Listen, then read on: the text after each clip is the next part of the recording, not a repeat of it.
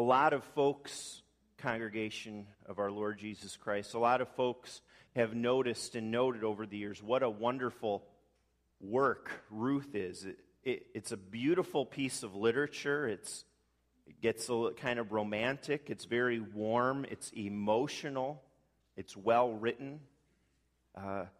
Interesting characters, a very happy ending.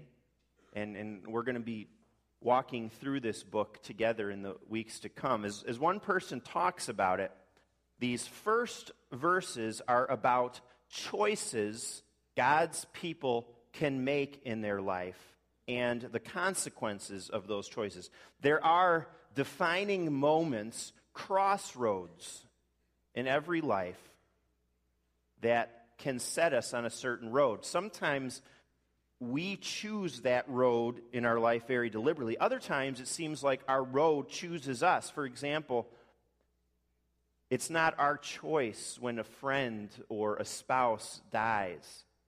We don't choose to get a life-threatening disease. We don't choose to have a terrible accident. And those are defining moments that change the course of our life too. This book of the Bible starts out with a choice that's made, a road that's traveled, events that happen, and this beautiful book that ends well starts out pretty grim. We're given the context right away. In the days when the judges ruled. That's not just a date or a time. There's meaning behind that. There's theological meaning for God's people. There wasn't much good to say about the days of the judges. Judges followed a high point in the history of God's people at the end of Joshua. And we were there not that long ago. At the beginning of June, we ended the book of Joshua. At the end of the book of Joshua, the people had settled into the promised land, and they made this strong commitment to the Lord and his ways after Joshua led the way and said, "As for me and my house, we will serve the Lord." Pretty quickly after that, the people of Israel entered into the time of the judges. It lasted 400 years, and it was a period of time characterized by a particular cycle. Chris, could you put that up? You may have seen, you can't read the words, the little words, but that's okay. You see the cycle maybe in school when you were younger or in Sunday school. You saw this cycle throughout the book of Judges, 400 years of this cycle. People rebelled against God in sin. God sent judgment to wake them up. The people would repent, ask God for help. God would send a judge, a deliverer, to rescue them. And then there'd be a time of peace and harmony again until they started disobeying. Well, there was this cycle. What happened over the years, this cycle went around, but it also spiraled downward over the centuries. And the final chapters of the book of Judges show us a people who had totally lost their way, a people who were basically just as bad as those original pagan inhabitants of the land. Even though God had warned them again and again, they made that commitment in Joshua, and he continually warned them, do not follow the way of the Canaanites. Don't live like them. So, this was in that time. These were dark times in the history of the church. A lot of disobedience. As the very end of Judges describes the problem, Judges 21:25, everyone did as he saw fit. And another way to put that is, everyone did what was right in his own eyes. If it continued, it would ultimately have to result in judgment on the land and judgment on God's people. And that's what the covenant made with Moses back in Deuteronomy 28 talked about. It's possible that Ruth is near the end of these 400 years. It's actually pretty likely. There's this family tree at the end of the book. We'll get there in a few weeks. that family tree would imply we're near the end. Regardless of that, the exact time, in the days of the judges tells us enough. In these days, there was a famine. We don't know the exact cause of the famine, but very likely they were in a down cycle where God's judgment was on them. The result was that Elimelech and Naomi didn't have food in the house anymore. Their boys, Mahlon and Chilion, were starving. Hunger is something terrible, and we here can't even enter into it. We've all been hungry when dinner gets closer, but to be starving, most of us are going to stuff ourselves later this week with Thanksgiving feasts, eat more than we should. But think about living in a time where you'd leave church here, you'd go home, and you had no food. You picture that, boys and girls? You go home and you ask your mom and dad for food, and your mom and dad are like, sorry, we don't have any food for you. And the whole land was that way. There was no food. There was no food in the stores. This is what they were experiencing. It's very ironic that they were in Bethlehem, because Bethlehem means the house of bread. The house of bread. There was no bread there. So they planned to go away for a little while, leave Israel, go to the other side of the Jordan River to Moab. Chris, could you put that up there? I just want you to see, you see Canaan, Jerusalem in bold letters. Just below that in a lighter font is Bethlehem. Not that far in today's terms, but it's going completely out of the promised land. It's crossing the Jordan River in the Dead Sea. It would have been a hike, walking for sure. Thanks, Chris. So they go there because there's food there. Makes sense, right? But then we have to stop, because while it makes sense on first glance, and we think about today, if we were struggling with finances and food on the table, I mean, there are any number of places we could go as Christians and serve the Lord, right? You don't have to live in or around Elmhurst. There are many places in this country where Christians can serve. Many places throughout the world. But for God's people then, this was their special place to live. He was leaving the promised land. Okay? Elimelech was at a crossroads here in his life. He had a choice to make. Stay in God's land, mourn the sin that was around him, trust in God's provision, or leave. And he decides to leave. It's basically the equivalent today to leaving the church. Because the church, God's people, were so wrapped up in that land. It would be like today if a Christian would decide to move to a place where there was no Bible-believing, sound church available. You can't expect that would go well, no matter what type of job you're offered, no matter how much money you'd make. That's not going to go well. We don't do that. For God's people then, in this part of the church's history, leaving the promised land was a very bad choice. And of all the places to go, Moab wasn't known for anything good. We could go into that, but the Moabites originated, from an incestuous relationship between Lot and his daughter. So it didn't get much better from there for these people. When things don't go well, God's people, they were to call out to him for help. But like seemingly everybody else in those days, Elimelech chose to do what was best in his own eyes. Instead of following the path of faith, instead of trusting God to provide, he did what seemed right to him. It's possible that Elimelech and Naomi were like, as soon as we can, we'll get back to the promised land. But that's not what happened. Verse 1 says they went to live for a while. That's the same word as an older word, sojourn, that we use with Abraham, who never really settled in a land. He sojourned.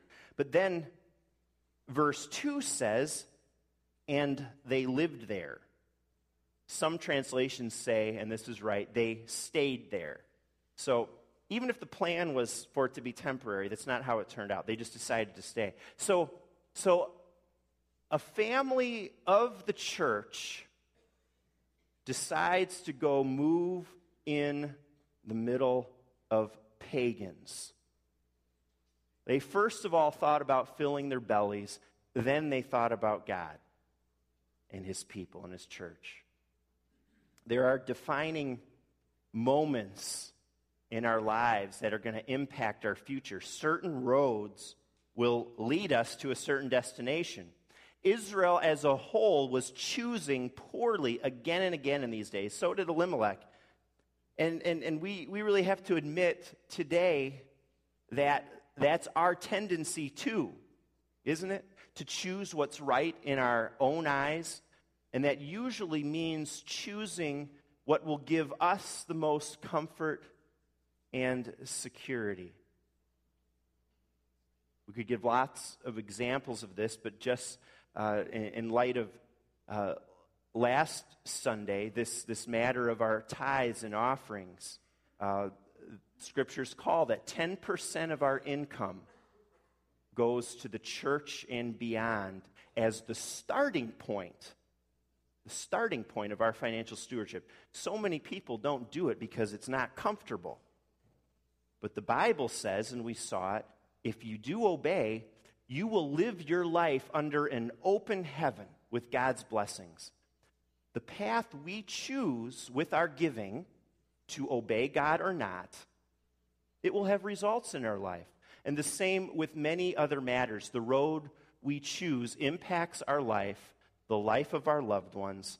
Like God's people, then, we can make choices that seem best to us without giving thought to the long-term implications, without serious reflection on what God wants. Each one did what was right in his own eyes. The move to Moab went okay at first. They had food to eat. Elimelech could support his wife and sons, but the road turned out to be a total dead end. Elimelech died.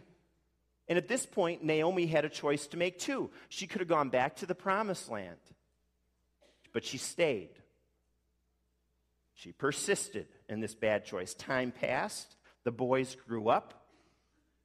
And they did what boys generally do. They looked for girls. There being no Israelite girls, they married Moabite girls. God's law so clearly commanded the people not to marry outside the faith, people from these foreign nations, and they did. But that should not have been any surprise.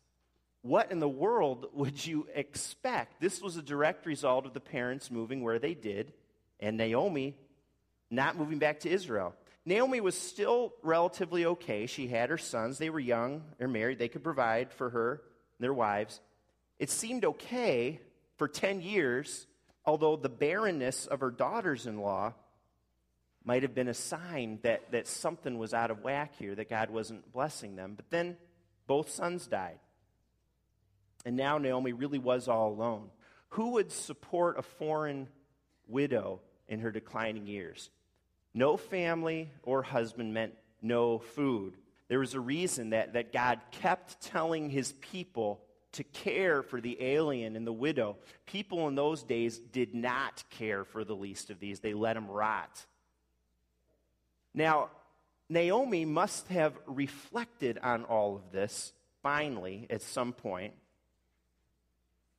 She realized what was going on. If you look ahead to verse 13 and 21 of this chapter, she had some sense that the calamities were a result of her disobedience.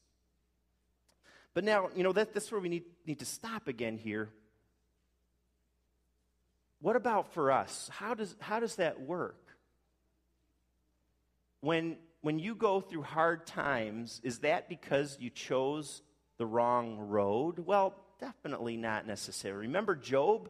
Job was totally devoted to God, yet all these troubles came upon him. And certainly, no matter what, sometimes God's people go through hard times. They're like, is God punishing me for something in my life? No, God does not punish us in our lives. Jesus on the cross took on the punishment that we deserve. God does not punish us. God corrects his people, no doubt, but if we're in Jesus, he doesn't punish us in our lives. Some of what's going on here, these direct results, have to do with the Old Testament, and the curses and the blessings of the covenant seem to be much more direct there, pointing us to spiritual realities in Jesus Christ. They're more direct physical consequences of disobeying God in the Old Testament. But today,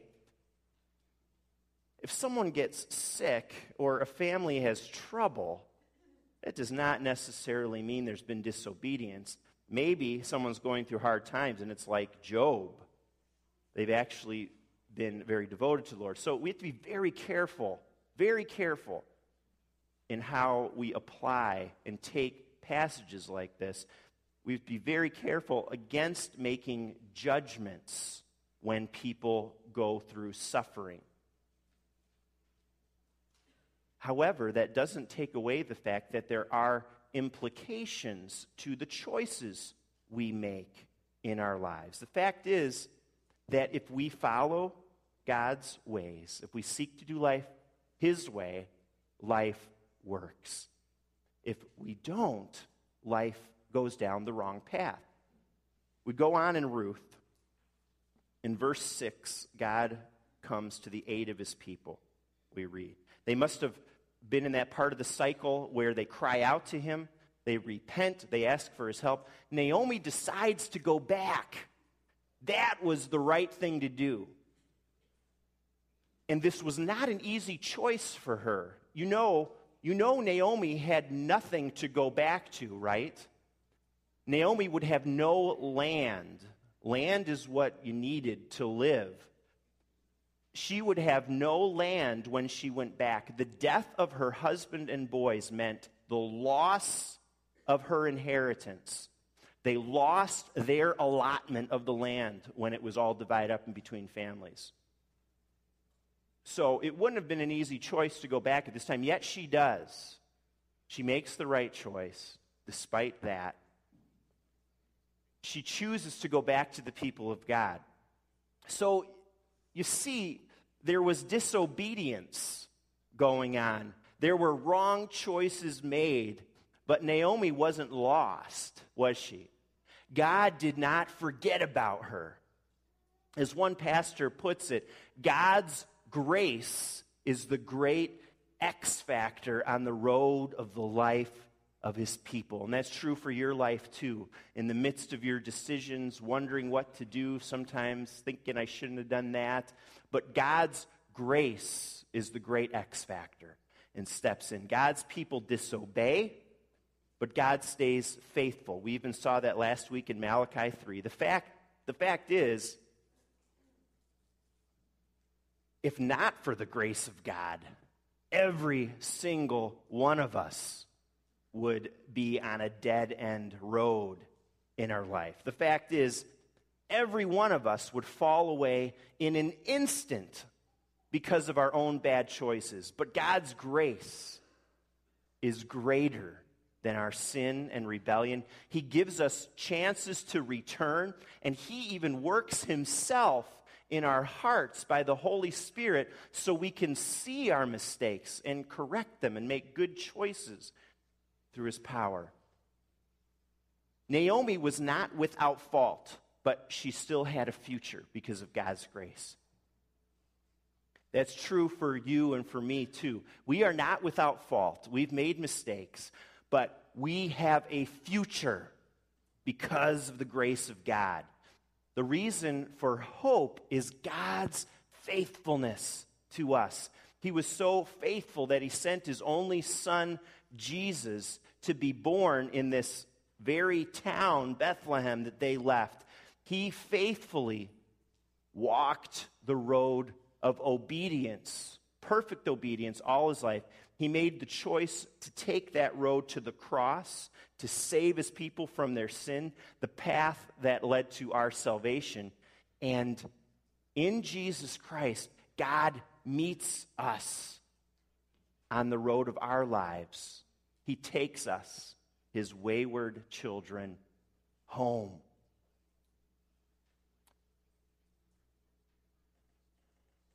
This morning, I want to end with a word to our young people. Okay? I've learned from Crossroad Bible Institute that discipleship through the mail for prisoners, that recent studies estimate over 50% of people in prison have some level of FASD. You know what that is? It's fetal alcohol syndrome. Over 50% of people in prison are estimated to have some level of FASD. FASD comes as a result of a mother drinking too much when a child is in the womb. FASD has profound impacts on people's lives, especially in two ways. They have difficulty learning from their mistakes. They have difficulty anticipating the consequences of their actions. It's like they can't really look ahead, and if I do this. Elimelech and Naomi did not have FASD, but they did have CFD, covenant forgetfulness disorder. They had CFD. They forgot the covenant. And the impact in their lives was very similar. We've been brought to God's grace in this sermon, and I hope and pray that that's what has come through and always does. The fact is, God's grace will follow us wherever we go. God won't let his children go. But it's also a fact, and I believe this text shows us clearly, the decisions that we make in our lives will have results. Elimelech's decision to ignore the covenant had implications. He ignored God's way. He did his own thing, what seemed best to him in his eyes. That had results. Young people, you have choices and decisions to make in your life. You can choose to be sexually active before marriage. You can choose to experiment with drugs. You can choose to have drinking be the central activity on the weekend when you hang out with your friends. Boys and girls, you can choose at school when another boy or girl is being bullied and made fun of. You can choose to just stand there and watch. You can choose to laugh along. Young adults, you can choose a job for the money, even when you know that it will not be spiritually best for you. All of those choices will have consequences in your life. And you have to ask yourself, where will this choice take me? Will this choice take me to the land of Moab? Or will this choice take me closer into the arms of my God? Young people, if you make choices with God's covenant and his love in mind, with his call, with his word close to your heart, then you can trust that God's Spirit will never, ever lead you astray. He'll never let you down. You may have made mistakes, and you have to live your life with the results of those mistakes. But God transforms even our messes for his glory. And you can start out on a new path here and now. You may be at the threshold of making some big decisions in your life. You don't have to go the way of the crowd. You don't have to go the way of the world. Listen to God's word. Get advice from mature Christians you respect when you need it. You may have family members you can talk to. We have wonderful saints in this church and elders and deacons you can talk to. My office door is always open. I know Pastor Mike's is too. With the grace of God in Jesus Christ, we can be a generation that does what is right in God's eyes, not our own. in God's eyes as we cling to his promises, as we listen to his word, making God-honoring choices that will take us down the road that leads to blessing. Amen.